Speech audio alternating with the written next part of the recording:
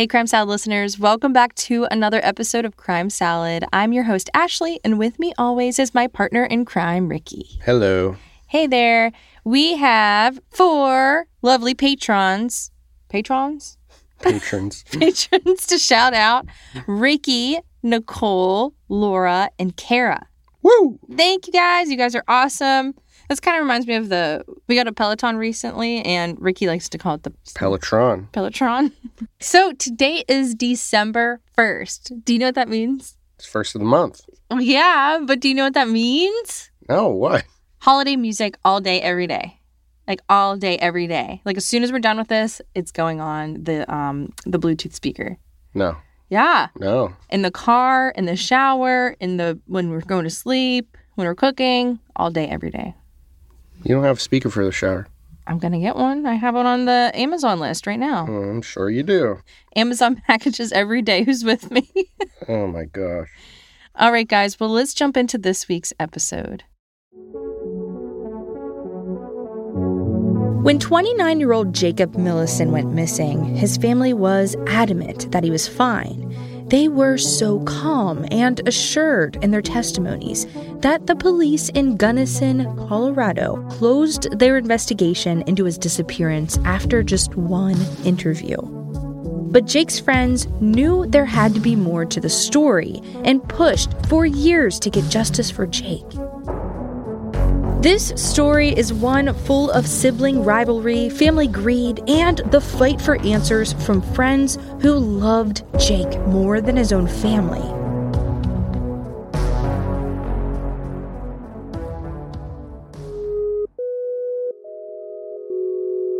In 1964, a World War II veteran named Marion Rudabaugh bought 700 acres of land just outside the small town of Gunnison, Colorado. The town sits along the western slope of the Rocky Mountains in a valley, making it one of the coldest places in the United States during the winters. Gunnison is the home of Western Colorado University, and the students make up much of the population. There are about 6,500 locals who live in the town year-round. Marion Rudabaugh, or Rudy, as he was known to locals and visitors, named his 700 acres of land the 711 Ranch. On the ranch, he set up cabins for people to rent, had campsites, and led horseback riding trips.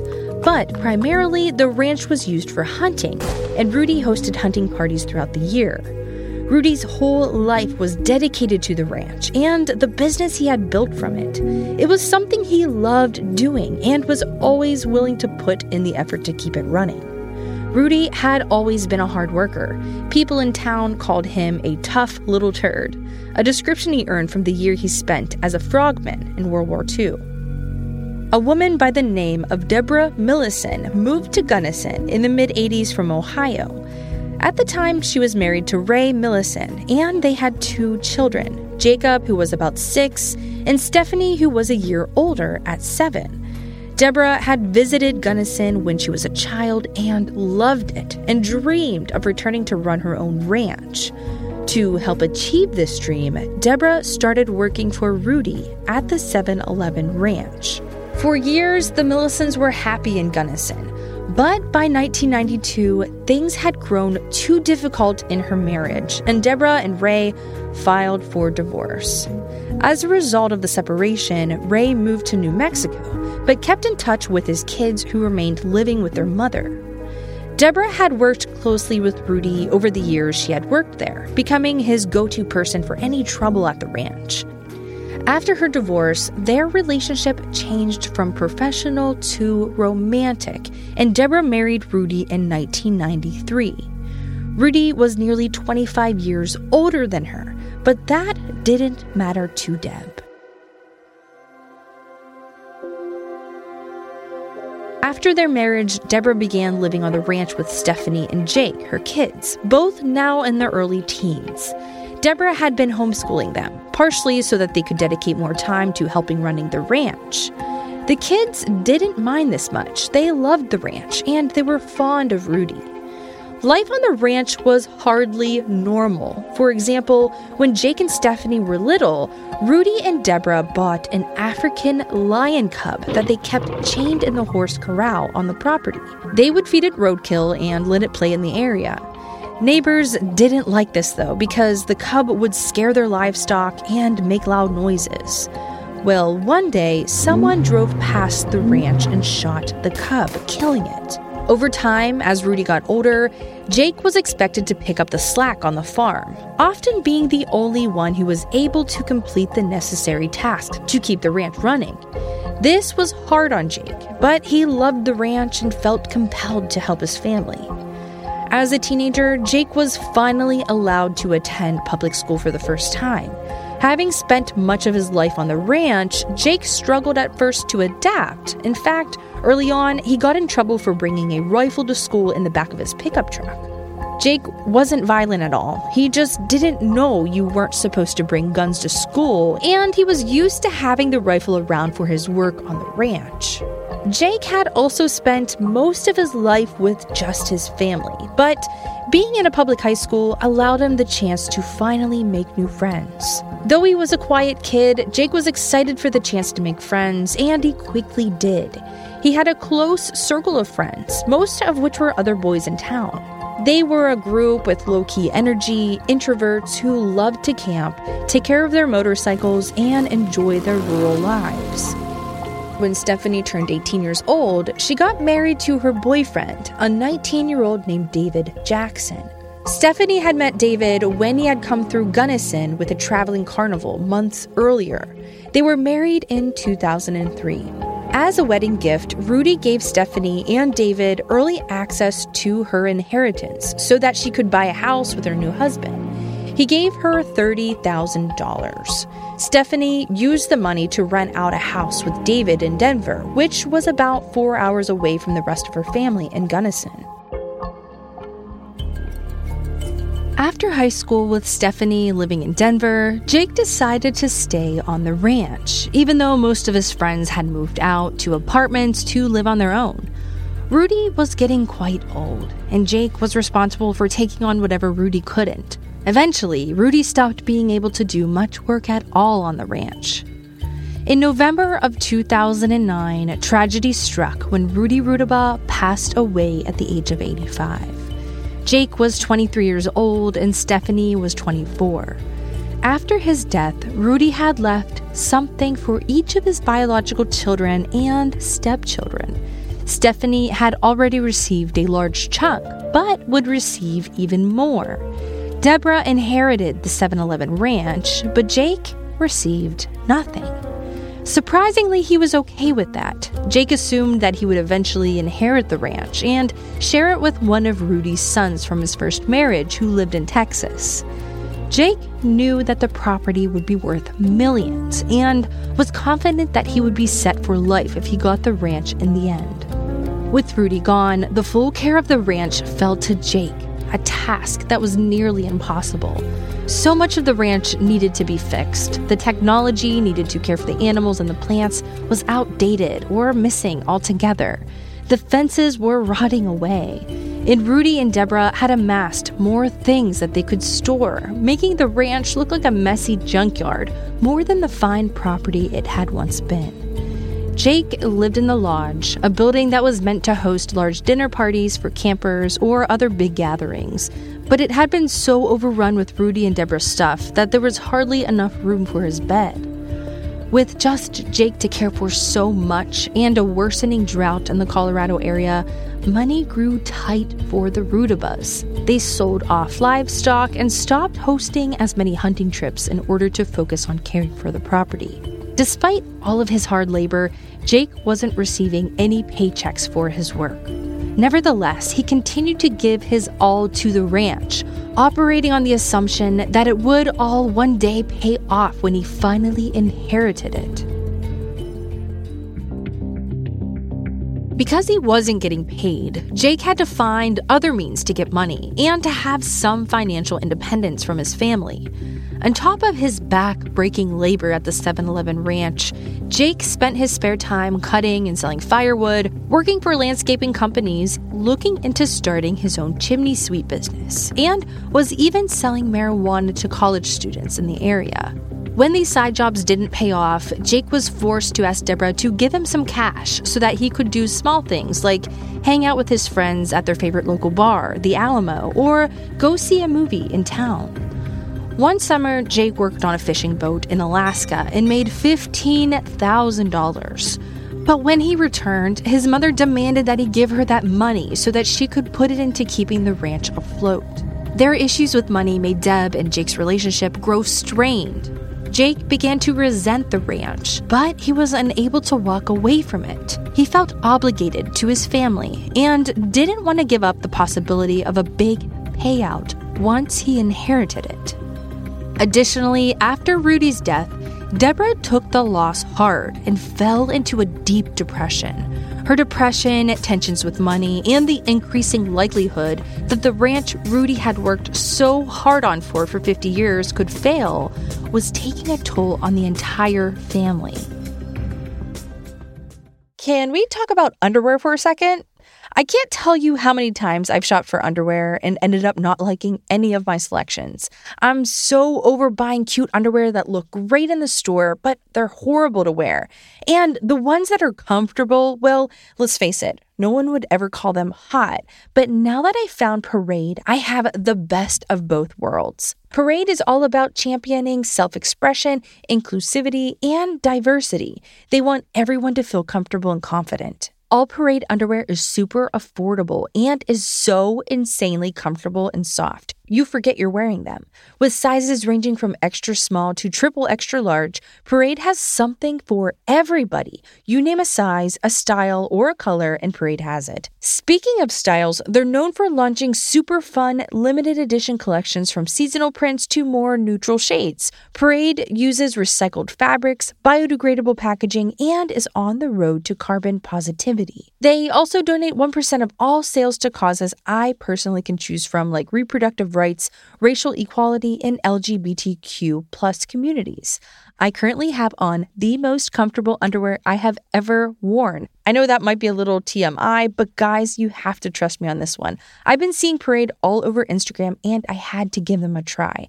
And not to mention, I just had a baby 3 months ago, and sometimes I don't feel the prettiest, but their styles make me feel sexy and actually comfortable, which we all know this combination doesn't seem to exist ever, but Parade does an awesome job doing both. Upgrade your underwear drawer like I did with Parade. Head to yourparade.com/crimesalad and use code crimesalad to get 20% off your first order. That's yourparade.com/crimesalad, code crimesalad for 20% off your first order. yourparade.com/crimesalad, code crimesalad. If there's one thing I've learned, it's that life's better together. And with the holidays here, I'm really looking forward to celebrating with my friends and family. For the first time, Ricky and I will be hosting a holiday party at our new place with the people we're closest to. And I really want this year to be extra special, so I'm not going to call or text. I am using Evite. Evite offers thousands of free invitation options, all fully customizable for your occasion. Birthdays, weddings, baby showers, holiday parties, whatever you're celebrating, no matter how big or small, you can choose a design created by their community of professional artists or upload your own unique design. Evite's design templates make it easy, fun, and simple to create an invitation, so everything you're celebrating is extra special. It takes just a few minutes to create and send invitations to everyone on your guest list. Plus, RSVP tracking is included, and Evite makes it super easy to link a registry or a gift list to your invite too. Best of all, it's all free. Using Evite was such a fun experience. I browsed through the cutest templates, and I decided to go with a teal color card that says Merry and Bright. And I was also able to choose little details to make my invitation even cuter. They provide different envelope liner designs and different stamp designs to add personality to your mailed invite. It was all too easy to put together, and now I have a fun and cute invitation that will be going out to all of my family and friends, and I didn't have to go buy stamps, invitations, or handwrite anything. Evite is helping make my celebrations feel extra special, and they can help you too. Head over to evite.com/crimesalad to choose from thousands of design options to create and send invitations for free. That's evite.com/crimesalad. evite.com/crimesalad. If you've ever wanted to make your home feel safer, there's no better time than now. This week, our friends at Simply Safe are giving Crime Salad listeners early access to their Black Friday deals, 50% off their award-winning home security. We love Simply Safe because it has everything you need to make your home safe. Indoor and outdoor cameras, comprehensive sensors, all monitored around the clock by trained professionals who send help the instant you need it. Simply Safe was even named Best Home Security System of 2021 by U.S. News and World Report. You can easily customize a system for your home online in minutes and even get free custom recommendations from Simply Safe. These are Simply Safe's biggest discounts of the year. You can get a complete home security system starting at just over $100. There are no long-term contracts or commitments. It's a really easy way to start feeling a bit more peace of mind. Take advantage of Simply Safe's early Black Friday deals and get 50% off your new home security system by visiting simplysafe.com/crimesalad. Again, that's simplysafe.com/crimesalad for 50% off your entire system. 3 years later, in 2012, David and Stephanie Jackson, Deborah's oldest daughter and son-in-law, decided to move back home to Gunnison to be closer to her family. In the near decade that they had been married, they had a young boy together, and Stephanie wanted to raise her son in the country like she had been. Stephanie, a skilled horsewoman, went back to working on the ranch by providing horseback rides for tourists and locals, and David started working at Gunnison Vintage Auto. Jake was less than thrilled to have his sister back home. The siblings had never gotten along very well. But after their return to Gunnison, things grew even worse. Jake was concerned that Stephanie had only returned to take the ranch from him. The ranch he believed was his rightful inheritance, given all that he had put in over the years. Because of this rift, Jake and Stephanie largely kept away from each other as much as possible while living at the ranch together. The same couldn't have been said about David, though, Stephanie's husband. Jake especially didn't get along with David. He found him to be arrogant, annoying, and secretly, Jake thought that David was potentially violent. He would joke with his friends that he considered keeping a gun nearby at all times, just in case David would ever attack him. Despite the tension growing in the family now that Stephanie had moved home, everyone was committed to keeping the ranch afloat. Deborah, still struggling with depression, put even more pressure on Jake to work harder for the ranch. Even though he was dedicating all of his time to it, she would even complain that anything that went wrong on the ranch was Jake's fault. She would blame him for not working hard enough or well enough to keep things running smoothly. Stephanie, David, and Jake were also at odds over who was actually in charge, who worked hard, and the big question of who would eventually take over. Jake felt sure that he had a stronger stake in inheriting the ranch because he had worked there nearly his whole life, and Stephanie had already gotten her inheritance from Rudy, the money for her house. In January 2013, tensions reached an all-time high in the family when David brandished a gun at Jake during an argument after Jake had blocked David's car in while he was plowing snow. Jake threatened to file a restraining order against his brother-in-law, but he never followed through. Deborah, though, had had enough of the hostility between her children. She declared that Stephanie and David couldn't be on the ranch at the same time as Jake, forcing them to move out to an apartment in town. After being forced to move, Stephanie was furious, saying that Jake was controlling her mother's life. By May of 2015, Jake was 29 years old and still living at home. He spent most nights going to his favorite bar with friends where he would only ever order a Coca-Cola. Jake had developed a solid routine that he stuck to. He'd work on the ranch, drive into town to spend a few hours at the gym working on jitsu, then headed to the Alamo to have a drink or play pool with friends. He'd order the same drink, sit on the same stool, and hang out with the same close-knit group of friends night after night. Jake's friends always could rely on him and were proud of his improvements he'd made to better his life.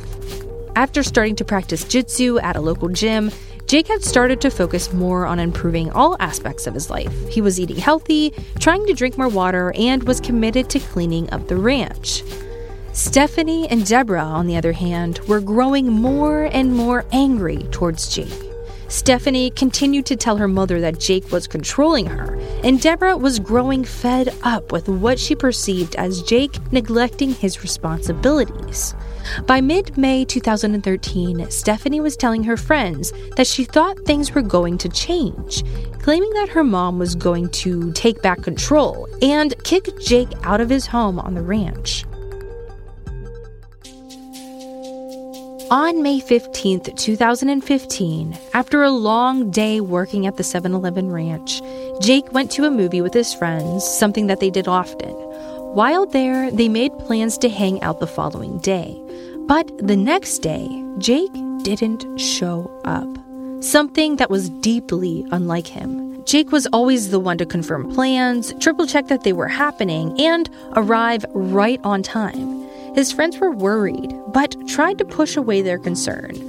After nearly a week had passed and no one had heard from him, Randy Martinez and Nate Lopez, two of Jake's close friends, decided to go check in with his family. On May 20th, they went to the 7-Eleven ranch to talk with Deborah Rudaba. As they drove up to the main house, they saw Jake's truck and motorcycle parked in the driveway, and Jake's dog, Elmo, was running around outside, but there was no sign of their friend. Deborah answered the door and told Randy and Nate that Jake had left for Reno, Nevada for a mixed martial arts competition.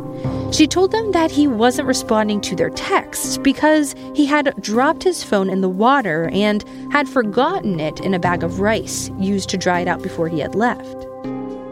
Randy and Nate weren't buying this, though. Jake's MMA partners at the Jitsu gym told them that they didn't know of any trips to Reno and that Jake was currently taking a break from training because of a small injury. A few more days passed, and there was still no word from Jake. His friends would call the ranch, but Deborah kept reassuring them that she'd let them know when he would be back. But for Randy and Nate, they knew that something was off, and they didn't want to wait any longer if their friend was in trouble. They filed a missing persons report with the Gunnison County Sheriff's Office.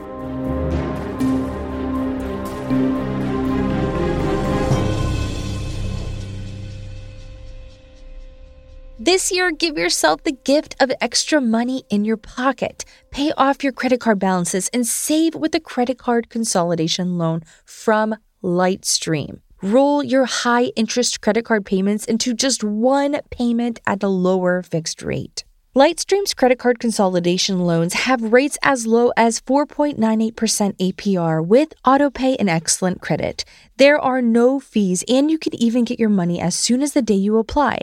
Lightstream believes that people with good credit deserve the best loan experience, and that's exactly what they deliver. Just for our listeners, apply now to get a special interest rate discount and save even more. The only way to get this discount is to go to lightstream.com/crimesalad, lightstream.com/crimesalad. Subject to credit approval, rates range from 4.98% APR to 19.99% APR and include a 0.50% autopay discount. Lowest rates require excellent credit, terms and conditions apply, and offers are subject to change without notice. Visit lightstream.com/crimesalad for more information. We discuss a lot of gritty details on this podcast, but do you know what is not talked about enough? What? Poop. Poop? Yes, P-O-O-P, shattering stigmas over here. Truth is, we could all probably be doing it better. In fact, 2 out of 3 Americans live with digestive discomfort, bloating, prolonged fullness, and poop issues. Enter Seed. I was really excited to try Seed. Everything from the packaging being biodegradable and the natural, pure branding that came with it was so inviting. Their website is full of educational information about probiotics and how they work. We both are in love with their product and their mission, and we both saw improvements in just 24 hours. I've never had results like this from other probiotics that I've used in the past. And Ricky, what has your experience been like? Ricky? I'm in the bathroom. Well, it seems like it's working. Not all probiotics are created equal. What is the Daily Synbiotic? It's a broad-spectrum, 2-in-1 probiotic plus prebiotic that supports benefits in and beyond the gut, including gastrointestinal function, skin health, heart health, gut immune function, gut barrier integrity, and micronutrient synthesis of vitamins B9 and B12. Many see improvements in digestion within 24 to 48 hours, which can include bowel movement, regularity, and eased bloating. Start a new healthy habit today. Visit seed.com/crimesalad and use code CRIMESALAD to redeem 20% off your first month of Seed's Daily Synbiotic. That's seed.com/crimesalad and use code CRIMESALAD. After Gunnison County Patrol were alerted that Jake Millison was missing, Sergeant Mark Michael went to the ranch to follow up. There, Deborah told him that Jake had left with a friend that she didn't know. She thought that they were going camping in Reno. She told Officer Michael that taking off like this was just something that Jake did, and he left his cell phone behind. The officer believed her and marked the case status as unfounded, effectively closing the investigation into Jake's disappearance. But Jake's friends were shocked by Deborah's characterization of Jake. In the years that they had known him, he had never just taken off like this. He was reliable, steady, and committed to his friends and family. Randy, Nate, and a few others close to Jake knew that they needed to keep pushing detectives to look more. With their unceasing pressure, Officer Michael called the ranch again. This time, Deborah admitted that her and Jake had been fighting because he was almost 30 years old and still living at home. She added to her original story that when he allegedly left, Jake had taken a gun, a wad of cash, and camping equipment in the car of someone she didn't recognize. She assured the officer again that he was fine, but made it clear that she wasn't trying to keep tabs on where he was anymore. By June of 2015, a month after they had last heard from him, Jake's friends met with Officer Michael again, this time at the sheriff's office. They informed police that they had talked to Ray, Jake's dad, but Ray hadn't heard from his son in weeks and wanted a missing persons report filed. Even though Officer Mark Michael didn't think it was necessary, police reopened the case. Jake's friends tried to file reports of their own, but were told that only family could do that, which is not true in Colorado. Despite their continued calls, the police believed what Deborah had to say about where Jake went, a story that was later confirmed by Stephanie and David. Nonetheless, Jake's friends were sure that something was wrong. They kept filing reports and calling the ranch to see if anyone had heard from Jake.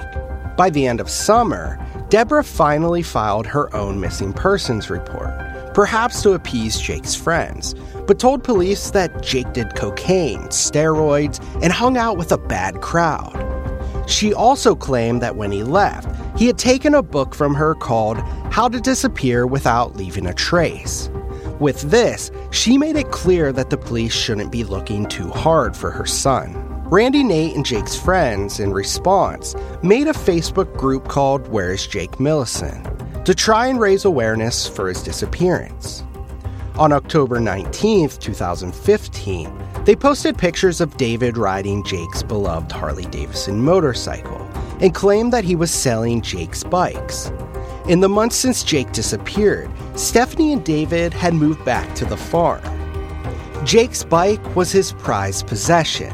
He wouldn't even let his friends touch it, let alone his brother-in-law, who he didn't get along with. The tips and pictures from the Facebook group were shared with police. And finally, they were beginning to believe that there was more to the story than they were being told by Jake's family. If Jake was just on a trip, why were they getting rid of his stuff? If they believed he'd return from this trip, why would Stephanie and David move back home? Things were just not adding up.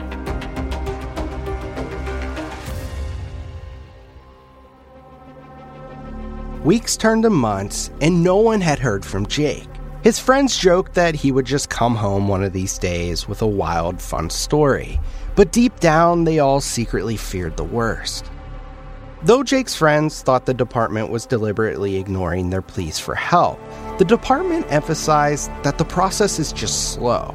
They only had one investigator for the entire county. By the winter of 2015, with Jake gone, care of the 7-Eleven ranch fell to David, something David did not like.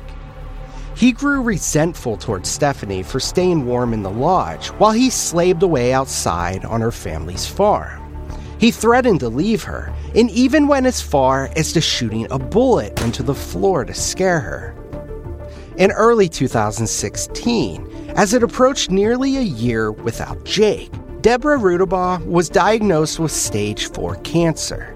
The police, who had slowly been building up their case, grew concerned that she would die before they could get enough answers. They enlisted the help of the Colorado Bureau of Investigation and were able to get a search warrant to look around the 7-Eleven ranch. On July 17, 2017, over 2 years since Jake was first reported missing, search teams and search dogs went through the entire 700 acres of the 7-Eleven ranch. And within a day, news began to spread that they had found a body. Wrapped in a tarp, buried under a pile of manure near the horse corral, it was the body of Jake Millison. With his body found on the property, it was clear that Jacob Millison had been killed, and the primary suspects were the 3 members of the family that lived on the property: Deborah, Stephanie, and David. Police called each in for questioning, and after months of keeping up a lie, their stories started to unravel. Police could finally see that everyone had a means or motive for killing Jake.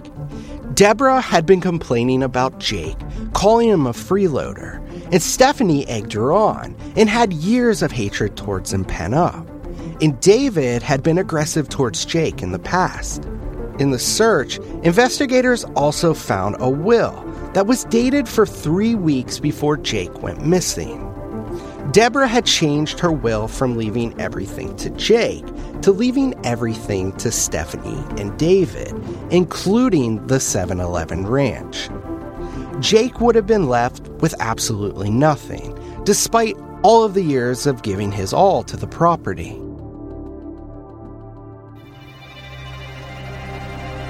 With the news of her updated will coming to light, Deborah felt concerned and was ready to confess what had happened to her only son, Jake. Deborah told police that on the night of the 15th, she had come home from working at a nursing home and was beyond exhausted. She had asked Jake to do an errand for her, but when she saw that he had only done half before leaving to go to a movie with his friends, she couldn't handle it anymore.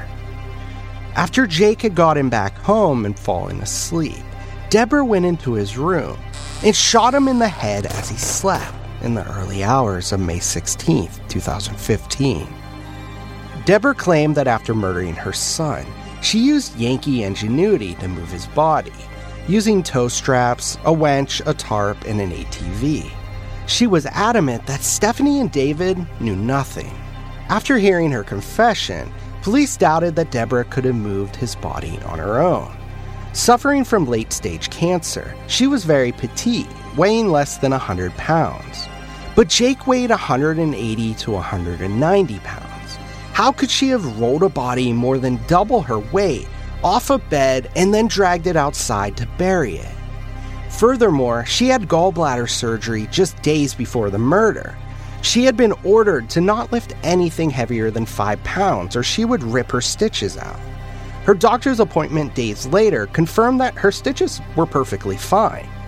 Police knew that there was more to the story and decided to interview Stephanie and David, the two who had the most to gain from Jake's death. The couple denied any knowledge of the murder, but a polygraph test showed that that was a lie.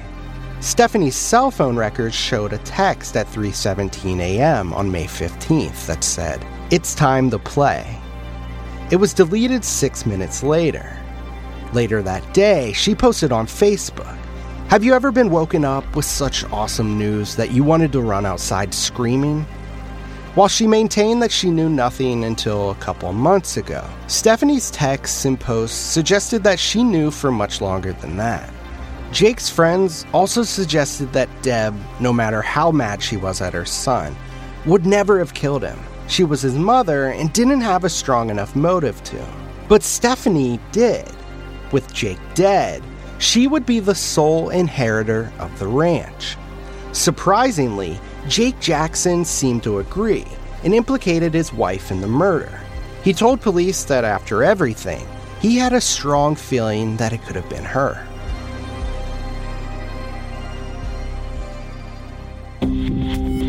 Finally, in March of 2018, Gunnison County Police arrested Deborah Rudaba, Stephanie Jackson, and David Jackson for the murder of Jacob Millison. Though they believed they weren't getting the full story, Deborah was adamant that she was the one who pulled the trigger, killing Jake. Police then assumed that Stephanie and David had helped her hide his body. Deborah Rudaba was charged with first-degree murder, tampering with the deceased human body, and abuse of a corpse. Stephanie and David Jackson were charged with accessory to first-degree murder and abuse of a corpse. After months of back and forth with prosecutors, Deborah pleaded guilty to second-degree murder for Jake's death. She was sentenced to 40 years in prison, which began on May 13, 2019, nearly 4 years to the day that Jake died. But after spending only a few months in prison, Deborah succumbed to her cancer and died at the age of 70 while in custody.